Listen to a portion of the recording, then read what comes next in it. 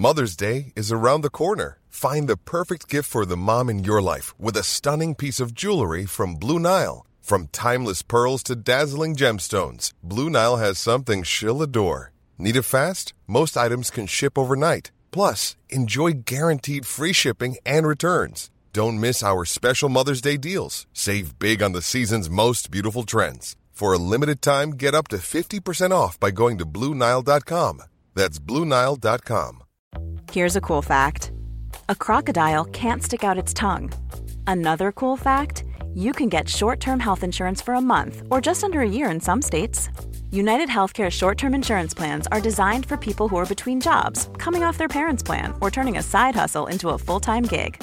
Underwritten by Golden Rule Insurance Company, they offer flexible, budget-friendly coverage with access to a nationwide network of doctors and hospitals. Get more cool facts about United Healthcare short-term plans at uh1.com.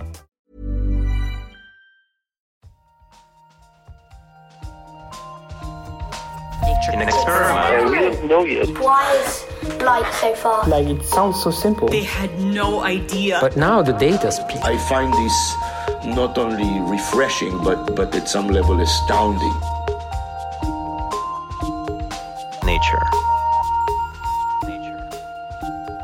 Welcome back to the Nature Podcast. This week we'll be hearing about mysterious radio signals from across the universe. And finding out what science has in store for 2019. I'm Noah Baker. And I'm Benjamin Thompson.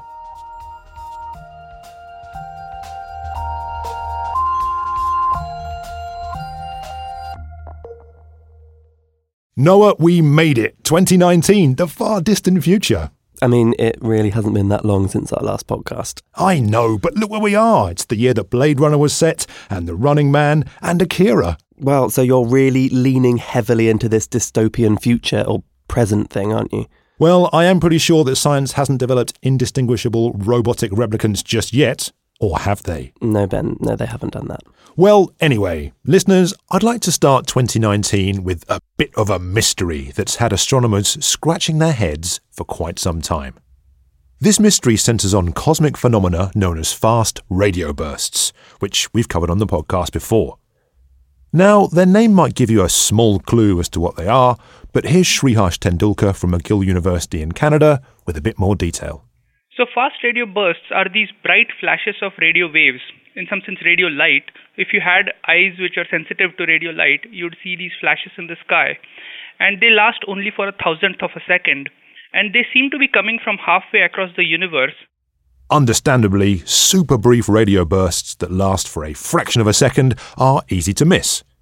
To date, just a few dozen have been spotted. The first one reported was in 2007 by Duncan Lorimer. Before this, we did see flashes of radio light from these objects called pulsars, which are rotating neutron stars. Except all these pulsars are in our galactic neighborhood. They're very nearby. They don't emit too much energies. And we didn't expect to see anything from outside the galaxy, so we never looked for it. And now we know that there exist these bursts, which are trillion times brighter intrinsically than the pulsars that we know of. Part of the difficulty with spotting these fast radio bursts is that many telescopes in use focus on a fairly narrow part of the sky. Sriharsh and his colleagues have been using a special telescope in Canada designed to have a wider view. Its name is CHIME, and to the untrained eye, it looks like a series of skateboard half-pipes laid out next to each other. CHIME stands for the Canadian Hydrogen Intensity Mapping Experiment. It is a new telescope built out in British Columbia, and CHIME is built for mapping the sky. So it looks at a huge swath of the sky at any given point of time, and it is a transit telescope, so it doesn't point to any particular location in the sky. It just looks at the sky overhead, and as the sky rotates, it makes a map of the sky. Last summer, Sriharsh and his colleagues used CHIME to detect 13 new fast radio bursts. Among the new finds, one in particular rather stood out. One is a repeater. It's only the second repeating fast radio burst that has been discovered yet. So most fast radio bursts seem to be single flashes of light. You look at the same location with a telescope for a long period of time afterwards, and people have not seen anything. People have looked for hundreds of hours. Having a repeating fast radio burst is really special because you can follow it up later. You can look at it with other telescopes, localize it very precisely, and then try to understand it better. The only other repeating fast radio burst was discovered in 2016, and this new find shows that it's not alone. Also striking about the new finds is their radio frequency. Up until now, none have been found below 700 MHz. In this new work, Sriharsh and his colleagues have found fast radio bursts down to 400 MHz, the lowest they can detect with CHIME, and in a frequency range where none have been seen before. Having these detections at 400 MHz tells us that there do exist FRBs, and it allows us to study in greater detail what sort of mechanism is causing fast radio bursts to be not detected at low frequencies. While this work expands the frequency range in which fast radio bursts have been detected, it still doesn't tell us where these mysterious intergalactic signals are coming from. There are a lot of different theories of what can cause fast radio bursts. There are some theories which involve newly born, highly magnetized neutron stars called magnetars, and all these are expected to be in locations of the galaxy where there would be a lot of activity going on, supernovae and so on and so forth. And then there are other models which could suggest that there are compact neutron star mergers which are happening, which would be further outside from the galaxy and possibly in a cleaner environment. Sriharsh reckons that these new fast radio bursts may be coming from what he calls dense and turbulent regions of galaxies, which contain a large amount of interstellar gas. But this remains to be seen. Understandably, pinning down exactly where fast radio bursts are coming from is something that researchers are very keen to do. Sriharsh is hopeful that the CHIME telescope will help identify many more of these signals, and that these will help us develop a more accurate understanding of our universe. As a fast radio burst travels through the universe, it is interacting with electrons and the magnetic field in the universe. So there are a lot of different effects which we can study along the line of sight. So when we detect, say 10,000 fast radio bursts, we can use this to sort of do a tomography of the universe. We can look through different lines of sight and understand the distribution of matter and magnetic fields in the universe. That was Sriharsh Tendulkar. To read his paper, head over to nature.com/nature, where you'll also find a companion paper discussing the repeating fast radio burst in more detail. Later in the show, we've got a roundup of recent space missions that's in the news chat.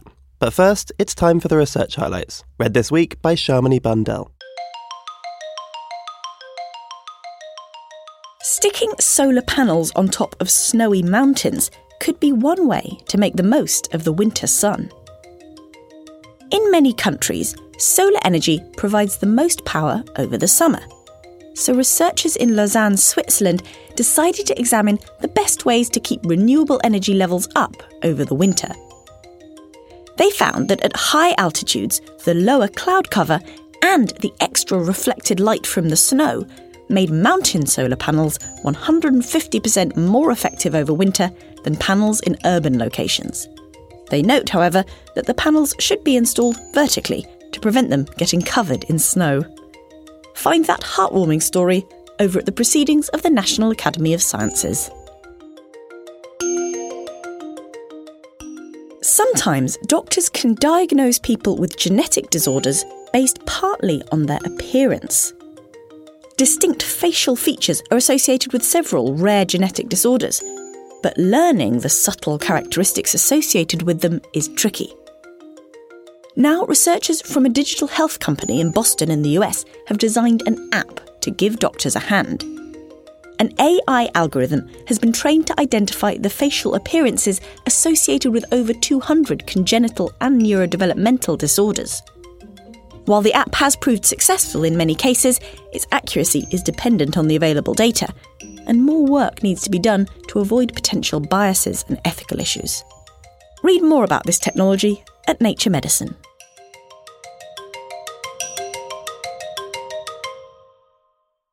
Listeners, every year, Lizzie Gibney, senior reporter here at Nature, does a bit of future gazing and looks ahead at what the year holds for science. 2019 is no different, and she joins me here in the studio. Hi, Lizzie. Hi, Ben. Well, let's start in January, which makes sense, I guess. That's where we are now. Something's about to begin this month, so let's head to Antarctica. Exactly. There is a massive project that's kicking off. It's in fact a collaboration of 8 different projects. So this is an exploration of the Thwaites Glacier. It's absolutely enormous. It's about the size of Florida or the United Kingdom. And it's been melting, and the melt's been accelerating as warm water flows underneath it. And what the scientists are trying to figure out is just how unstable it is, really, like how long it's going to take to eventually potentially collapse, whether that be decades or hundreds of years. And I understand the teams are deputising some helpers for their experiments. Indeed. One of them is robotic, so they have some underwater subs, including, in fact, Boaty McBoatface, which you may remember was charmingly named by the British public, and also some seals. So elephant seals are among those that are going to be tagged, and by studying their activity on and around the glacier and underneath it, they'll be able to learn more. Well, glaciers and glacier melt are something we covered a lot on the podcast last year, and obviously the spectre of climate change looms large there, but 2019 sees a rather ambitious plan to try and reverse climate change. Right, so this is a project which might, if it indeed happens in 2019, be the first really explicit attempt to understand if solar geoengineering might work. So this is the effort to effectively cool the planet by reflecting more of the sun's light.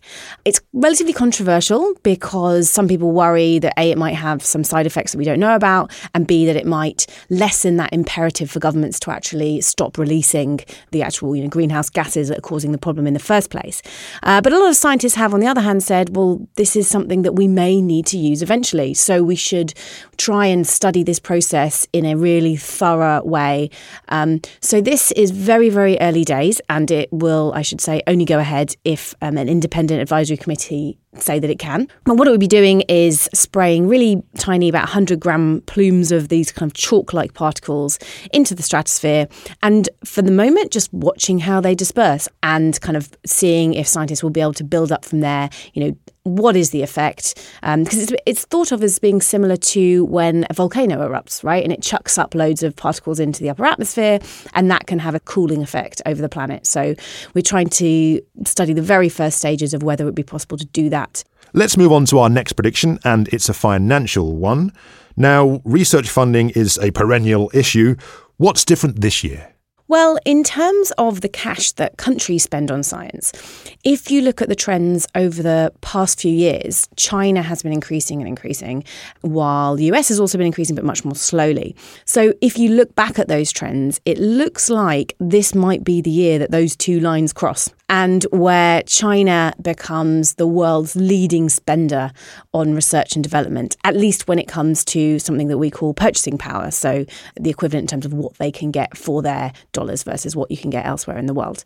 It's probably fair to say that even though the number of papers being produced is rapidly increasing, everyone would agree that the quality of research coming out of China isn't yet going to overtake that of the rest of the world. But I think it's pretty symbolically important that this might be the year when it becomes the biggest spender on science. Speaking of big spending, something's going on in Japan which will cost, well, a heck of a lot. Yes, if it indeed gets built. So we're expecting by the 7th of March a decision from the Japanese government on whether they're up for hosting the International Linear Collider. Now, this is a project that's been in the works for decades. This has been something that particle physicists have wanted to build as a successor to the Large Hadron Collider, which, as you probably all know, is based at CERN in Switzerland. This would be a precision experiment, so you'd be colliding electrons and positrons rather than protons. And so you get much cleaner, more precise results that they would then use mainly to study the Higgs boson in great detail, which was that last particle discovered that was like the missing piece in the Standard Model. Now, the issue is whether this is actually going to be enough of a motivation to build the new collider, because it's a little bit limited in what it can do. And the Japanese are the only community who have so far said that they want to host it. There was a report that came out last month, which was from the Science Council of Japan, which wasn't all that positive about building it. The government still might say, yeah, if lots of other countries in the world want to pitch in some cash, then we will build it. But it's on a little bit shaky ground at the moment. If this is the successor, what does it mean to the Large Hadron Collider itself? Well, the LHC is going to be running anyway until, I think, the mid-30s, because they are getting an upgrade already. At the LHC, they actually want to build a successor at the site in Geneva, which would be probably not now till, the 2040s or something, so well down the line. But I think certainly most physicists who are there would ideally like to have this linear collider be built in Japan as the most immediate successor. Well, if that's physics, let's move on to what many people think is the purest discipline of science, of course, microbiology. Who are you talking to? Well, quite. What's going on there? Well, one thing that might be really significant is that the World Health Organization is going to finish a big revision of its lab biosafety manual that are used all over the world in order to have the best practice when it comes to handling all pathogens. So, we're talking about things such as Ebola and E. coli. And it's a big overhaul, and it's the first one since 2004. And the idea, it sounds really sensible, but probably going to be quite tricky to actually implement, is to try and make the system really responsive to what experiments are actually happening on that site and how you're using these different pathogens. So I think the problem in the past has been that labs end up equating the particular risk of the pathogen with a particular biosafety level, and it's a bit checkboxy. You then kind of end up implementing these strategies by rote rather than actually considering kind of what practices you need in place, what kind of training you need, what kind of management you need in order to actually make really safe labs. So this has been underway now for a little while, but the revision will actually happen at some point halfway through this year. Well, Lizzie, thank you so much for joining me. And listeners, to read more about these predictions, head over to nature.com/news. Finally this week, we're going to be chatting about the news in the news chat. Joining me in the studio is Nature's social media editor, Josie Allchin. Hi. And first up this week, we've got a little roundup of a flurry of space stories that have happened at the beginning of the year. Josie, tell me what's up first. Yes, it was a busy week for space over Christmas. First off, on the 1st of January, NASA's New Horizons probe had its first flyby of the space rock MU-69, and it's the most distant world visited by humanity. Now, people will probably remember New Horizon for sending back these wonderful photographs of Pluto as it flew past, but it's continued on its mission and it's now finding other objects. Tell us what's particularly interesting about this new object it's encountered. So MU-69 is 6.5 billion kilometres away from Earth and is also quite small. It's only 31 kilometres long. What's also interesting is it was formed by a kind of a gentle collision between two objects, which is called a contact binary. Scientists are really interested in this space rock because it originates from part of the universe that has been undisturbed since the solar system first formed in a kind of a state of deep freeze. So they're really hoping to get some really good pictures of this sort of pristine relic that no one's ever seen. You've been very diligently telling us about the scientific interest here, but there's been another thing that has been grabbing people's attention about this story, and that's the shape of this contact binary. Yes, it has a really unusual shape. Some people are calling it a snowman, others a bowling pin, and some others think it looks like a peanut. We've also had some people on our Nature News Twitter feed saying that to them it looks like some budding yeast. Yeah, it reminds me of the Comet 67P that the Rosetta probe orbited and the Philae lander landed on some years ago, which people said looked a bit like a rubber duck. Yeah, and interestingly enough, scientists also think that that's probably a contact binary too. Well, look at that, contact binary, a term I'd never even heard of before, and now I know about two of them. Anyway, there's another story from early this year that we also want to squeeze in, and that's about the moon and a Chinese mission which has taken a few people by surprise. Yes, so China has actually been very secretive about this mission, only releasing a lot of the details at the very last minute. But on the 3rd of January, the Chang'e 4 lunar probe landed on the far side of the moon, and this is the first time a probe has ever landed in that region safely. Now, we've seen images of the far side of the moon from Soviet probes and a few other probes that have taken photographs, but nothing's successfully landed there before, and that's because it's quite a tricky thing to do. Tell me about how they've achieved this. So the way that this lunar probe landed was made slightly more difficult because it's a side of the moon that Earth never sees, so obviously maintaining contact with the probe was quite difficult. So the news that the probe had actually landed safely was relayed by an orbiter, and also the actual landing was done remotely without any contact from Earth. So the lander has got down to the surface against various odds, and it's released a rover laden with various pieces of equipment. Tell me, what is it supposed to be looking for? What are the experiments it's going to be doing? The instruments on board are going to help to do a range of experiments, from taking radio measurements of the early universe to a study of the radiation environment on the lunar surface.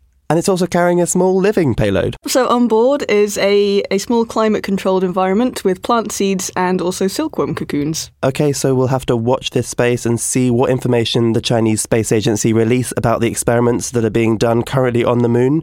In the meantime, on a different note, Nature's been doing some digging into search terms. In particular, what words scientists were searching last year. What were the frontrunners? Yes, so search term data from Scopus, the scholarly database, reveals the top searched for terms in 2018. At number 1 was cancer, followed by some quite timely terms, including blockchain, big data, and AI. Now, you're the social media editor here at Nature, and you probably spend quite a lot of time thinking about the things that might be in the zeitgeist. Does this surprise you? No, not really. So blockchain, big data, and AI, they're all things that are becoming increasingly more important to researchers and scientists and the way they conduct their work. And especially in 2018, we're beginning to see a lot more funding for studies involving these things. And we're also starting to see some proper results from studies that have used things like artificial intelligence. So we've seen some of the things that have jumped up in the rankings, but what's dropped down as a result? Yes, so searches for the term stress has dropped, interestingly, and also searches for the term climate change dropped compared to 2017. This could be for a number of reasons, and it's really hard to extrapolate why. Okay, so this rise in really hot research like AI, blockchain research, that suggests that there's a bit of a trend there, and there's also seems to be an indication that previous trends are starting to maybe become a little bit out of fashion. Tell me about those. Yes, so in 2017, the terms graphene and also the Internet of Things were in the top 10 most searched for terms, and this year they have completely fallen out of the top 10. Of course, we're very much speculating here. Who knows whether or not blockchain and big data will go the way of graphene and the Internet of Things when it comes to search rankings, but it's a fun thing to look at in the meantime. For more on that news story, the space missions, and the rest of the scientific news, head over, as always, to nature.com/news. Well, there we have it. The first show of 2019 is in the bag. But before we go, we've just got time to highlight a new video that we've made. It's all about an AI that thinks like a scientist. You can check it out over at youtube.com/nature video channel. I'm Noah Baker. And I'm Benjamin Thompson. See you next time.